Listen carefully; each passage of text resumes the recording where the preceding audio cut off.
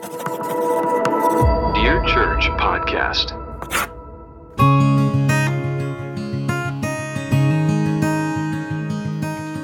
For those who are listening who have sent your feedback in and let us know that one of the things you struggle with our podcast is knowing whose voice belongs to who. I want to do a little housekeeping, let everybody know who we are. And my name is Stephen. I'm the pastor of the Faithway Baptist Church in Evansville, Indiana, and I'm the youngest of the podcast crew here on Dear Church Podcast. Martin, you want to introduce yourself? I don't think anyone has any trouble knowing who Martin is. No, I guess I kind of stand out for obvious reasons, but I'm Martin Wickens, currently in Bedford, Pennsylvania, and I am the second youngest on the podcast.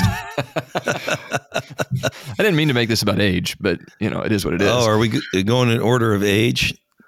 Yeah, Steve, you got to wait till last. Go ahead, Tom. I am Tom Brennan. I pastor Bible Baptist Church in Dubuque, Iowa.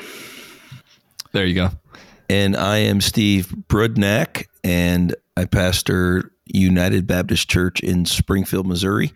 So that kind of gives you an idea of our voices, and you can, and like Brother Russ said just a few moments ago before we started recording, is you can kind of pick the young voice. You can pick the Brit's voice is pretty simple, and then Brother Tom's more of the scholar, and I'm have the nickname of the Bulldog, even though I'm ultimately the nicest amongst us. Yeah, I think people too, if you really want to know whose voice goes with what face, that might actually detract from the quality of the podcast. I'm not sure. But you can go watch some of our live episodes on our Facebook page or YouTube page, and there will be some of those throughout this season as well, and we encourage you to check it out. Today's topic is a bit more of a serious topic. It's also a follow-up. When we discussed this initially in season 1, we put out the disclaimer that it was impossible to cover everything in one episode. We felt like it would be easy to be labeled as being insensitive by not covering everything. And so we wanted that to be clear, right? So we said that discussing the topic of church abuse is not a one episode topic. And we knew we would come back to it in season 2, and we wanted to come back to it today. And I feel like maybe Tom Brennan should talk a little bit about why, and maybe set the stage for this podcast a little bit more. He's got some good things prepared to say on this. And so, Tom, if you don't mind, why don't you just kind of take it from here and tell our listeners a little bit of why we're revisiting this topic? About 20 some years ago, when I first got active online, I ran across the Fighting Fundamentalist Forums, the FFF of proverbial Baptist history. And in the course of spending time there, it was really my first interactions with people who had ever experienced abuse personally. I mean, I had verbal and manipulation and authority-wise, but not sexual abuse, not violent abuse, not that sort of thing. And it was my first time to really deal with people who had.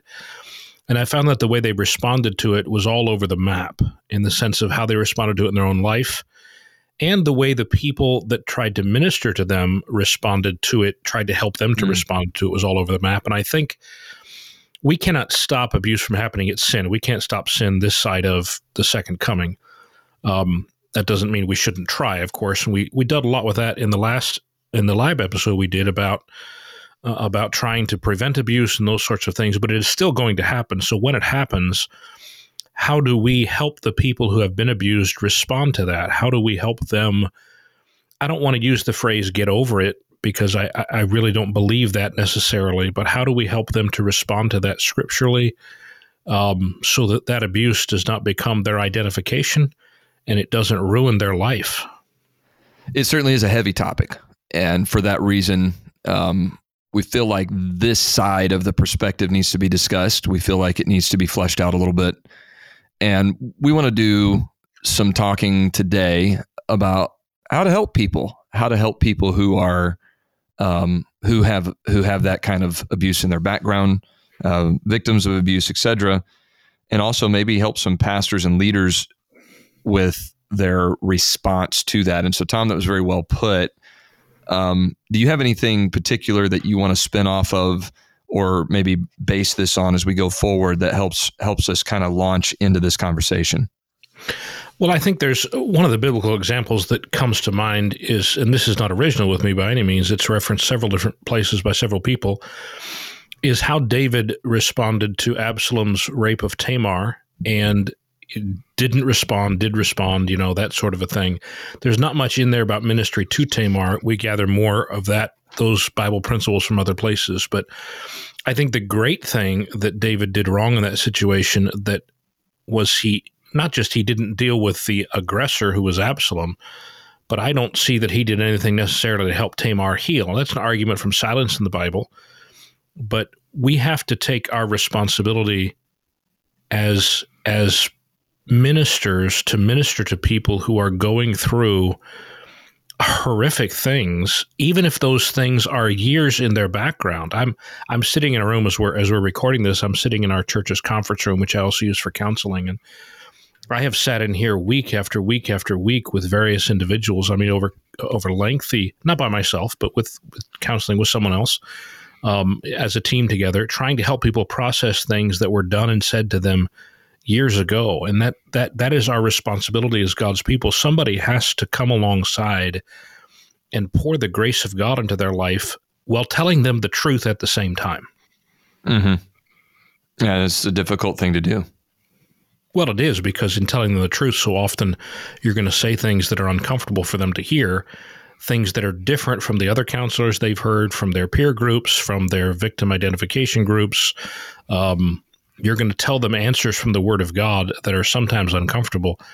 But if you do it with the spirit of compassion and you do it clearly from the Word of God, that's where the authority comes from, the Word of God. So let's jump into that. What is your first approach? I mean, when you're talking to someone who's been just terribly abused and they're struggling with that in maybe a myriad of ways, what is your first thought going into that situation in an effort to help them? Don't say everything I think right at the beginning, because they can't handle it. You have to be very patient when dealing with people who are working their way through dealing with abuse. You have to give them, I love the Bible word, long-suffering. You have to spend a lot of time listening. In some of those counseling sessions, it's not all counseling sessions, but in my case, that's what I'm thinking of as I sit in this room. In some of those, for an hour, I'll just ask questions and listen. I won't say a single thing in response. You're trying to ascertain where they're at and let them verbalize how they're feeling. And that's not psychology. That's just, if I want to help somebody, I need to peel back the layers of what they're thinking and feeling. And I think listening is such a tremendous part of that. Sometimes it's listening online as they write the same thing again and again and again. Sometimes it's, months, you're dealing with the same sort of a problem. We can't ever get past starting with an approach of compassion and listening to them. I think that's something we maybe as men particularly struggle with, is just realizing the ministry of presence, just being there to listen. And while we're listening, we may be building up an approach that we want to respond with, but sometimes it's weeping with those that weep, and we're just there for them. And I think one bad response that pastors and churches can have with the abused is to hide from it, and I think that's been a valid criticism of many. And I think we just need to be there. And like you said, we listen, we give them an outlet. I think one of the best examples I've ever seen or illustrations of someone who's been abused is someone who's lost a limb. And you would not look at someone who's, had to have a leg amputated because of diabetes and tell them to just get over it. Mm-hmm. They do have to get over it in the sense that they need to go on with their life and look forward and move forward, but it is still going to impact every single part of their life. And the fact that it impacts every single part of their life does not mean they're living in the past. It means their past is always part of their present. And understanding that reminds me to be compassionate, reminds me I would not, walk out of church behind an amputee and say, come on, move on, hurry up. I just wouldn't do that. You wouldn't treat someone like that. They're not living in the past, but their past is affecting their present, and that dictates then somewhat how I deal with that person. And that's so important in 2022, where our society as a whole so glorifies victims that it is glorious in our society to be identified as a victim. It gives you a higher moral standing. It gives you, the ability to be right on everything. And we just know biblically that's not where our identity should be. It should be in Jesus Christ. And if someone that has been abused buys into the worldly philosophy that, I need to embrace my pain and find, my strength in that's ultimately not going to help them. That might pacify. That's our society totally loves that, but that's not going to bring about healing. So as we deal with this, Tom, you've already mentioned we have to be patient with people. We're not just going to say what we think right away. We have to realize that you said something that was very profound. It was their past is always part of their present. And now let me ask you this. Is that something that you are, that as a counselor and a pastor, that is it one of your goals to help them change that mentality to where their past is always their present, or is that just a reality? To some extent, you want to change it if their past has become all of their present. But if I try to get them to the place where they are entirely beyond that, that's not fair, nor is it realistic, nor is it biblical. Even in heaven, we'll have memories, won't we? Now, we'll deal with them perfectly. Those memories, we'll deal with them perfectly. And so the principle is not we want to get you to the place where you have forgotten your past or you ignore it, but rather you understand when it bubbles back up to the surface. You know how smells remind you of something from your childhood, or a song in a store reminds you of something. So for people who have been abused, the word triggers, we laugh at it, but it's a genuine thing. Something triggers them back to that place. So what I want to help them with is, here's the tools you need to respond to those triggers biblically and correctly and well, so that it doesn't ruin your life all over again. Sometimes it's identifying here's the wrong way to respond, and then here's the right way to respond. Yeah, and that takes time. I mean, so that's a great answer, and I felt like it needed to be asked. I needed to ask it. I needed to hear it. Perhaps someone listening needed to hear it, and we need to get better in dealing with it that way. I agree that's the correct way to deal with it. Okay, so you're patient with them, you're helping them, you're trying to determine a plan of action. But is there a place in that process of helping someone that you get to a place where you're going to broach the subject of the fact, or the reality rather, that God's grace is sufficient, and we've got to lay that all on Jesus? And what does that look like? What does that look like when you're trying to help someone who's been through some terrible, terrible things? Martin, you had your hand up a moment ago. No, I think Stephen covered it. I was talking about that I was just going to say that it's not just a matter of time, but intentionality. You, as the counselor, you have a direction that you need to go. But, just kind of reinforcing what you said, there's got to be intentionality about it. And for the abused, they have to understand that there is a path forward. And I think that brings in the aspect of hope, that there is hope, not to ever undo what's been done, but to learn to live and move forward. I think Brother Brudneck's statement a minute ago about people who identify perpetually as victims is a really key point.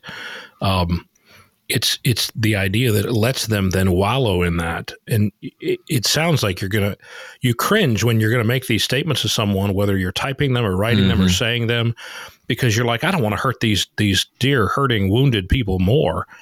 But I think he's spot on about that. The devil's always going to give you an excuse to be bitter.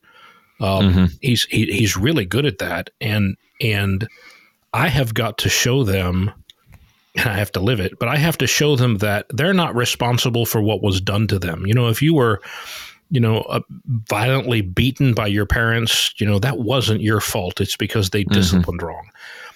You're not responsible for what they did wrong, but you're responsible for your response to what they did wrong.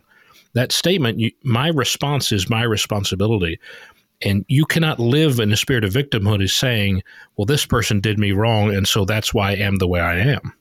What do you do with people, though, who say, well, yeah, you can say that, but as Steve alluded to, that in today's day and age, I kind of hate that term, but that is what it is, that victimhood has actually given a platform to people who didn't have a voice before, and they would say, we're not bitter, we're advocates. Well, I would say it's because that thinking is contrary to the gospel, that Christ can move us past something, to act like abuse is something that we have to, or the damage that abuse has caused to us is something we can't move past through the power of the gospel. It's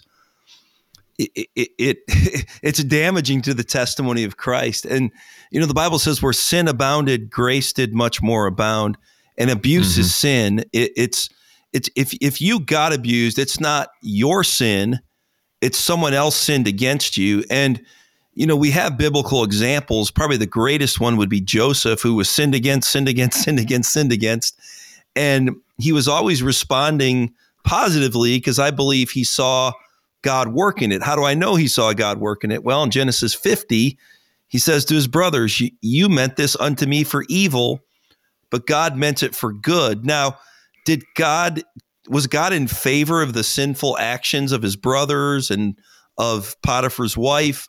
No, God wasn't in favor of that, but God is so sovereignly powerful that he can take the sinful choices of man and weave it into something that he's going to make.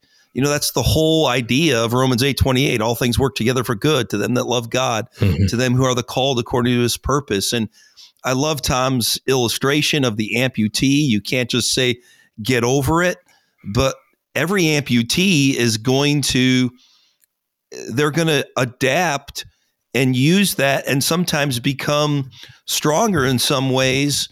And you've got to, like, faith enters into this if you're going to get past it. And where faith stops, bitterness begins, because then your identity, everything you are, is wrapped up in the pain and the hurt rather than God can use this. The pain or the hurt, also the disillusionment that may come with it, that we start to believe that nothing's real, especially as it relates to people of faith, the church, God. And isn't this where we see a lot of what's called deconstructing start to take place? Oh, I think the answer to that is certainly yes. I think whether it's deconstruction on the heavy end of it, in the sense of, that's a new fashioned term for walking away from the faith, apostasy, or on the other side of it, you're just walking away from church or our kind of church, or you think all of a sudden, all independent Baptists are awful because you were abused, in an independent Baptist church, or that was your perception.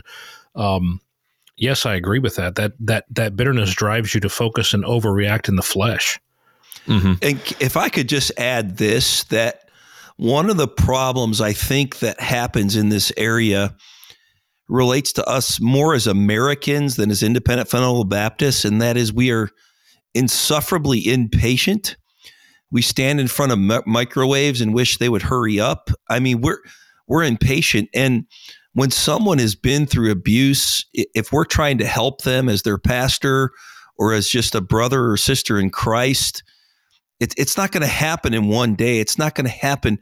They're not going to handle everything perfectly all the time. And they may ask some really bad questions. They might, but David asks some pretty hard questions of God. Now, in those different Psalms, you see God coming back and bringing him back, but he's in some emotional, pretty dark places, and he's asking some things. And I think we need to, I like to use this illustration. In Matthew 7, Jesus talks about the wise man builds his house upon the rock, the foolish on the sand, and the storm comes. And I'm telling you, both those houses look probably a lot the same during the storm. And someone could say, oh, they're not handling it very well. But at the end, the one is still on the rock. And I would encourage people in abuse, take some time, and those helping them, give them some time and keep looking to the rock, Jesus. Have faith that he can bring you through it. And if you're trying to help someone, give them some time and just sit back like Job's friends did and just listen. Tom, you already mentioned that. That's an important thing. It's a hard thing to look at someone who's hurting and tell them that they're bitter. To tell them that they're overreacting, that they're throwing the baby out with the bathwater. Half the reason I wrote Schizophrenic in the first place was generated out of so many of these conversations. It was people who were struggling to process how they had been, from their perspective, either doctrinally or emotionally mistreated by Independent Baptists, and their response is Independent Baptists are evil. It was an overreaction to it, and I tried to write that book with charity in mind and heart. But you have to look at people. I mean, you can't help people if you don't tell them the truth. You just can't. And everyone in their world is lying to them because the lies are nicer to hear, and the lies make people immediately, like you, as in, oh, it's too bad. I'm sorry you had to deal with that. Aren't they awful? And you should go after them, and this and that and the other. And somebody in their life has got to compassionately and lovingly speak the truth to them, whether it's the truth about bitterness or it's the truth about the grace of God or the truth about trusting God instead of fearing man. Somebody's got to speak the truth to them.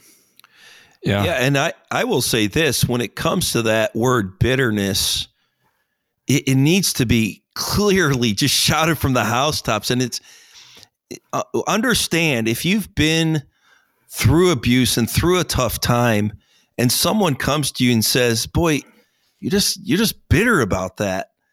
And that's not even a good method to take many times. Bitter people don't respond well to that. Right. But that statement does not dismiss what really happened to you. Like, when you really get hurt, you can become bitter, but that's not, it's like the illustration of bitterness. It's like drinking poison, hoping it will hurt your enemy. And bitterness will only destroy you, and it will blind you. In fact, the Bible says, thereby many be defiled. And the root of bitterness in Hebrews 12 talks about when we fail the grace of God. Well, what's failing the grace of God? It's not believing where sin abounded, grace did much more abound. It's not having faith that God can turn something good out of this. And it's basically, God, you failed me. And all bitterness ultimately is God messed up on something. And I'll tell you personally, I had to work through those things. Now, it wasn't in relation to abuse, but in my upbringing and being in a single parent home and my father not being around, I had to work through some bitterness that was buried deep because I couldn't see the good in those hurtful things in my life. And I tell you, once I saw that, it opened up to some grace and got rid of a lot of anger and hurt in my life. Maybe this throws a monkey wrench into the conversation, and if it does, I hope we could just move on quickly from it. But I thought of a question that I don't necessarily have the answer for, and so I want to put it out there. But a lot of people, when they're abused, turn to solutions. They're looking for solutions, I should say.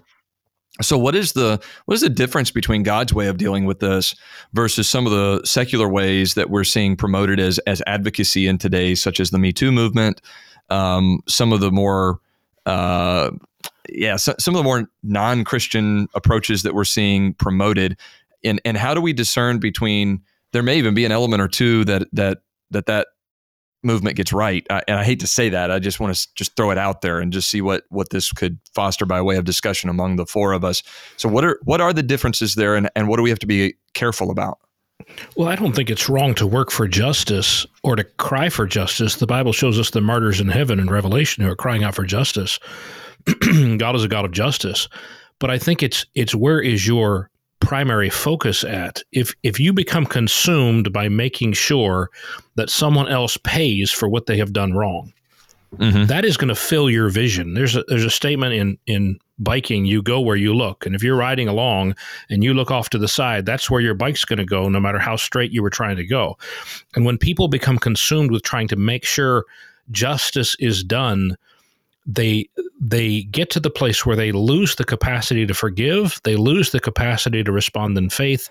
They lose the capacity to see, as Brother Brudnick was talked about so well, to see the hand of God at work producing more good out of that suffering.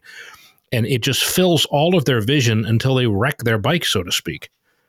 Go ahead, Steve. Well, what I would say is that I think part of helping someone through abuse is letting them know that you are going to fight for their justice in a case where justice still needs to be served. And then the person that is going through that, although they might want that, let your friends fight for that. I find that when I got to try to prove my own self right, it hurts me more than me just letting God deal with it or my friends deal with it. And I'm not saying abuse is something you just sit back and let God deal with, because some of the things we're talking about are crimes and justice needs to be served. But you've got to trust God. And I think helping someone through that is, helping them to seek the justice. A good example of someone who was maybe obsessing on justice to the point where he did wrong was in the illustration of Tamar, Absalom, right? I mean, that's someone that he I hate to use the word overreacted, but he went full vigilante vengeance mode, and that was not right either. That's a classic example of his response was a bad response, right? He's not responsible for what had happened to Tamar. Amnon's responsible for that. David's response was bad. He didn't deal with it to help Tamar or to discipline Amnon. Absalom's response was also bad because he took David's lack of response as his necessity to do it, to step out and to play the part of God and to take justice into his own hands. There's biblical mistakes all over that story. And of course, they're easy to make, but there's nothing more passionate, especially if there's someone you love, you care about. If it was, as I'm looking at the screen, looking at the four of us, if it was your child who had been abused, it's really hard for you to respond. Okay, Let me think my way through this. I got to do this biblically, A, B, C, and D. And no, it's a very emotional thing. And so it's somewhat understandable, but still not justifiable. Right. And I would add to the topic of justice that when justice is served, and in every case, good grief, all of us want to see justice served, truth prevail, that isn't going to solve bitterness. Justice being brought, you can see that point. In Absalom's life. He killed Amnon, and that didn't relieve him of just a bitter spirit and his problems in life. And good grief, you want justice to be served, but you also have got to trust God that where sin abounded, grace did much more abound, and let him bring something through all that pain. Amen. Brother Martin Wickens, you've been awful quiet over there. I guess I'm thinking at the moment, if the case is something which is public, and usually it is something that goes that way, how can the congregation as a whole, so not just the pastor, but how can the whole congregation as brothers and sisters in Christ help bring about healing and support? I did a study one time, and again, I got the idea from somebody else. I don't even remember who at this point, of all the one another's in the New Testament, and then did a preaching series from it. It is amazing. As a church, I want our church to be externally focused in the sense of being after people with the gospel, carrying out the Great Commission. But God has given us, tasked us with, 10 or 15 specific instructions in the New Testament in ways for us to minister to one another. And I would say a short answer, without running through all that list, Pastor Wickens, would be to try to point our people in the direction of using those various one another's, whether it's hospitality or whether it's serving, or whether it's loving, or whether it's being charitable or being forgiving, of pointing people in that direction and trying to get them to rally around that person and minister to them with those one another, so to speak. I'm not sure if that's a helpful answer. Well, yeah, but from the obvious answer is a pastor's got to cultivate that, and it may be, I'm speculating, it may be that the answer to that is to have some gentle conversations, and maybe not some incident-specific conversations with your church. A lot of times the heat of the moment is where things get very, very, very out of control with responses, reactions, etc. And, Tom, I think you brought up a great point. If it were one of our kids, maybe it was you, Steve, but if it was one of our kids, I mean, we would be furious. We'd be just absolutely angry. And it's such a sensitive topic that I think there has to be training prior to the flame and the fire getting lit, if that makes sense. Yeah, and I think something that you mentioned there is we prepare our congregations just with general discipleship principles, how to love one another, how to express that love, and all the other one another passages. But I think also having established policies, and we kind of touched on this in the previous episode, so we won't go into it now, I guess. But it will help someone to heal if they know that the church is a place where they can heal. They understand it's a place where they are going to be cared for, they're going to be ministered to. And some of that may have to do with how we respond to cases outside of our church. So the healing is almost preemptive. If it does tragically happen, they have kind of a baseline position to begin with. They know that when they go to the pastor or go to a brother or sister in Christ, they have the expectation of being helped. Does that make sense? Yes, completely. You're building an atmosphere in which that is allowed to happen and encouraged to happen, which is, you use the word preemptive, I think. I think wisdom in leadership prepares for not just what you plan to deal with, but what you might deal with. So, for example, let me give you a practical thing here. So I've asked a couple of different ladies in our church to take some counseling classes specifically so that when one of these situations comes up, if it happens with a woman, I can pair her with a couple of ladies who've already had some training as well as some life experience. They're older in the Lord, let the older women, mentor the younger ones, so that I can put them with someone who can work them through some answers so there's already at least somewhat of a plan in place. And we're not a big church, but somewhat of a plan in place to help someone process that. It doesn't just land on my desk. This is ministry from other ladies in the church to a lady, for example. I think that might be a practical way to answer that. Yeah, I think that's good. I guess, we have churches, we know of churches, and some of you do have an addictions ministry. And so if someone comes into your church and they're addicted to alcohol, they know there's a path that they can follow, and they can see examples that they can try and emulate. And I guess that's where, as churches in the era we live, tragically having a very clear set of policies that we say, okay, look, if this has happened, or if it does happen, this is our response. And I love what you've done in having others apart from yourself who are prepared to administer help. I don't have all the answers. That's for dead sure. You got some good answers though. There's very good answers on this, and in keeping with the theme of we want to help the victims. We want to educate ourselves on how to help the victims. We want to give reasoned and scriptural responses to that side of things. We've talked a little bit about bitterness. We've talked about some conclusions we have to come to. And I kind of want to go back to this idea of deconstructing. How do you help someone who is literally losing faith in God because of either what they've seen happen to others or they've seen happen to themselves? And I don't know that that's always labeled as deconstructing, but it's certainly something that we're seeing in some high profile situations, even in recent days, that as pastors, we've got to be prepared to address that. Well, I think I wouldn't try and defend the church straight away or Christianity as a whole, but would always be going back to basics and saying, okay, look, we can't answer all of the whys. We can't look at, the solution to everything, but right now, let's just look to Jesus, and that is very simple language, I know, but I think sometimes there's a danger where you have a ministry-centric response rather than a victim-centric response. And so, no, you don't want them to walk away from church and everything to do with faith and religion.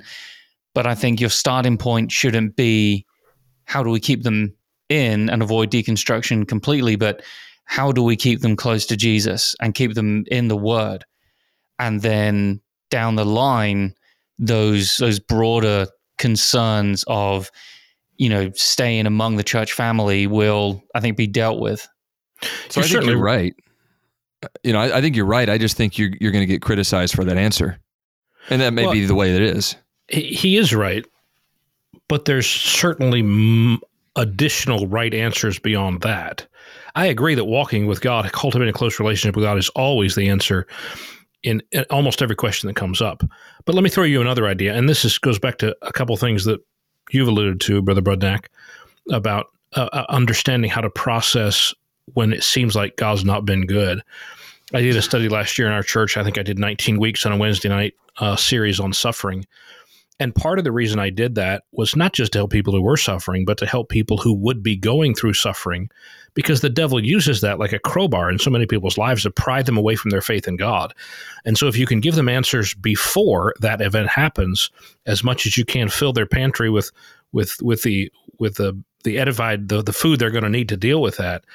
I think if we can help people with a theology of suffering to understand that something bad is going to happen to you, whether it's someone who abused you or life or disease or natural disaster or some combination of all of that, or seasons of suffering in your life.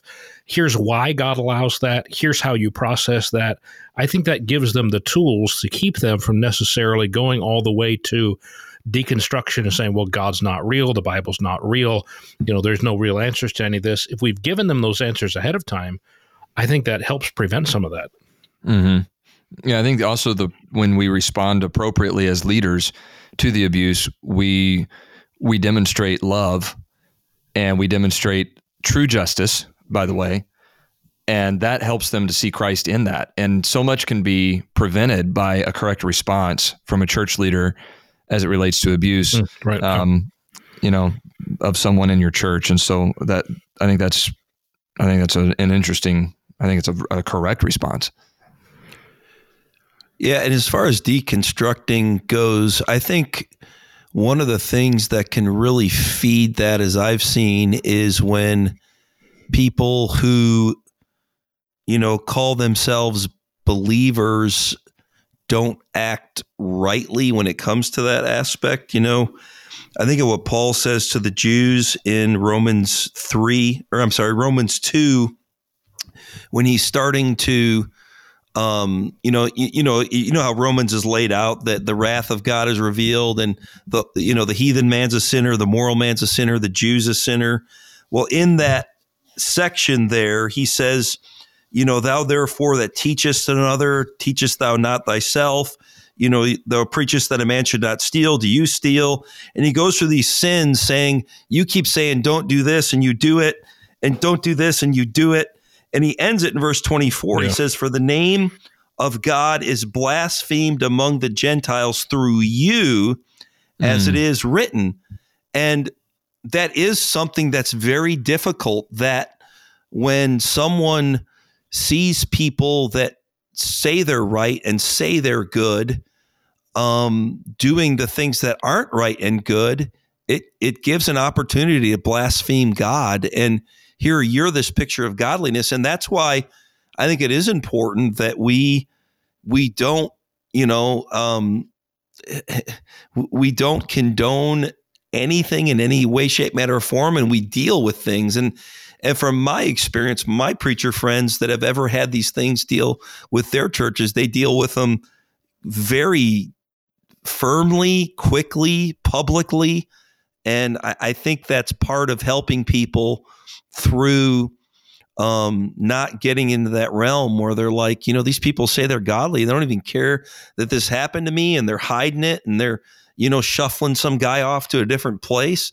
That's maddening. It's crazy. And that's going to hurt people's faith in God. And I think it's good to be aware as well that it's not only the abused that we'll have to help, but the relatives of the abused. And so, it's horrendous for any one of us to even try and consider. But, if a child in our church, and again, I think it's worth keeping in mind that we would deal with a child differently than we would an adult, whether it's current or historic or whatever the case may be. But how would we minister not only to the child but help the parents of the child? And that's an area I think we need to have an awareness as well. Yeah, and the thing with that is, I think your sole goal, not your only goal, but a big goal that you have there is to keep them from doing something they would regret, and to keep them from, and you can tell them, I am doing this because I love you, and I know that you're very angry, but if you respond, then it will make matters worse. And being the voice of reason, that's something that I think becomes a big deal in the heat of the moment with helping the family members, et cetera. So yeah, those are all important things to consider. Absolutely.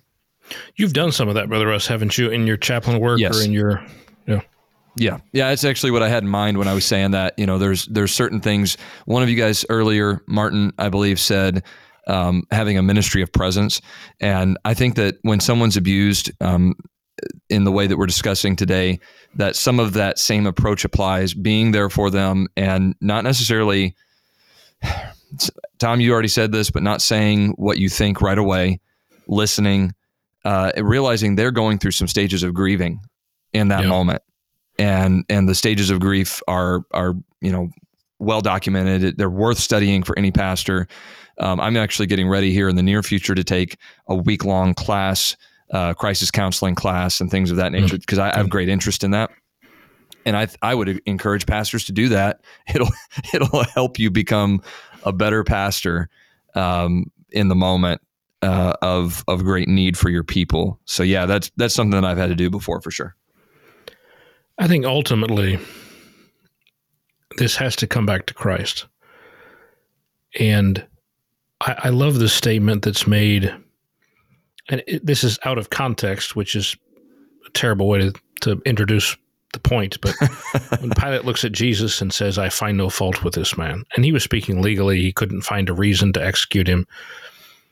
But what a wonderful descriptive phrase of Jesus Christ. And no matter how the people we minister to have been abused, have been hurt, have been crushed, have been just brutalized, no matter how much it has shaken their faith in authority, and of course, so much of our image of God is formed in our image of our fathers, but no matter how much that has been damaged, it is a precious thing to point them to Christ and know they will find no fault in him. He will never do them wrong. He will always do them right. There is nothing in him but good and right. Amen. And to point them to Christ and tell them, listen, your faith is not in me, not in our church, not in even our belief system in the sense of our particular stripe. Your faith is in Christ and always will be and always should be. Amen. And that's why we call him the Beard. Such wisdom. I think you should end this one with the letter today. Dear Church, no one understands better than Christ what it was to be abused. He endured horrific things at the hands of his authorities, things he did not deserve to go through. In this, as in all other things, he is our pattern. How did he respond? What did he avoid in that response? What did he embrace in that response?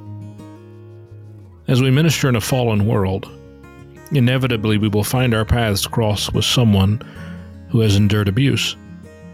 In many cases, their worldview and approach to life has been formed by it. And God brings to us an opportunity to speak into that life, to pour in the oil and wine of the truth of God's Word. Let us be patient, nay, long-suffering even as we deal with them. Let us be compassionate. At the same time, let us refuse the temptation to speak smooth words, words that will make them feel better temporarily but will leave them unable to grow in the grace that God is making available to them. Let us point them toward the sufficiency of Scripture. Let us point them toward the grace of God. Let us point them toward the glory of forgiveness. Let us help them frame their pursuit of justice inside these perspectives. And when they crash, let us help them up, dust them off, and point them in the right direction again. most of all, let us point them toward Christ. Jesus is both the example of and the means of recovery. It was said of the early church, they ceased not to teach and preach Jesus Christ. Above everything else, let us point these broken individuals to Him, for He alone healeth the broken in heart. We respectfully remain your servants, Steve Brudnack, Tom Brennan, Martin Wickens, and Stephen Russ.